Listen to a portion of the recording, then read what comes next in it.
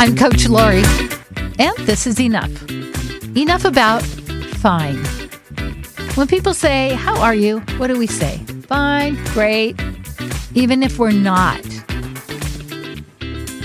And the thing about that is it's such a conversation stopper. Once you say fine, then what? So I was listening to this woman speak. She's amazing. Her name is Jen Mueller. She's a sportscaster out of Seattle on Root Sports. She has to interview men in the locker room. She interviews athletes, and they are busy. And so she does whatever she can do to keep the conversation going. And one thing she says is, when people ask me how I am, I never say fine. I tell them something I've accomplished. For instance, how are you? I'm fine. I just finished a big project. I'm fine. I just ate the best lunch at this wonderful restaurant.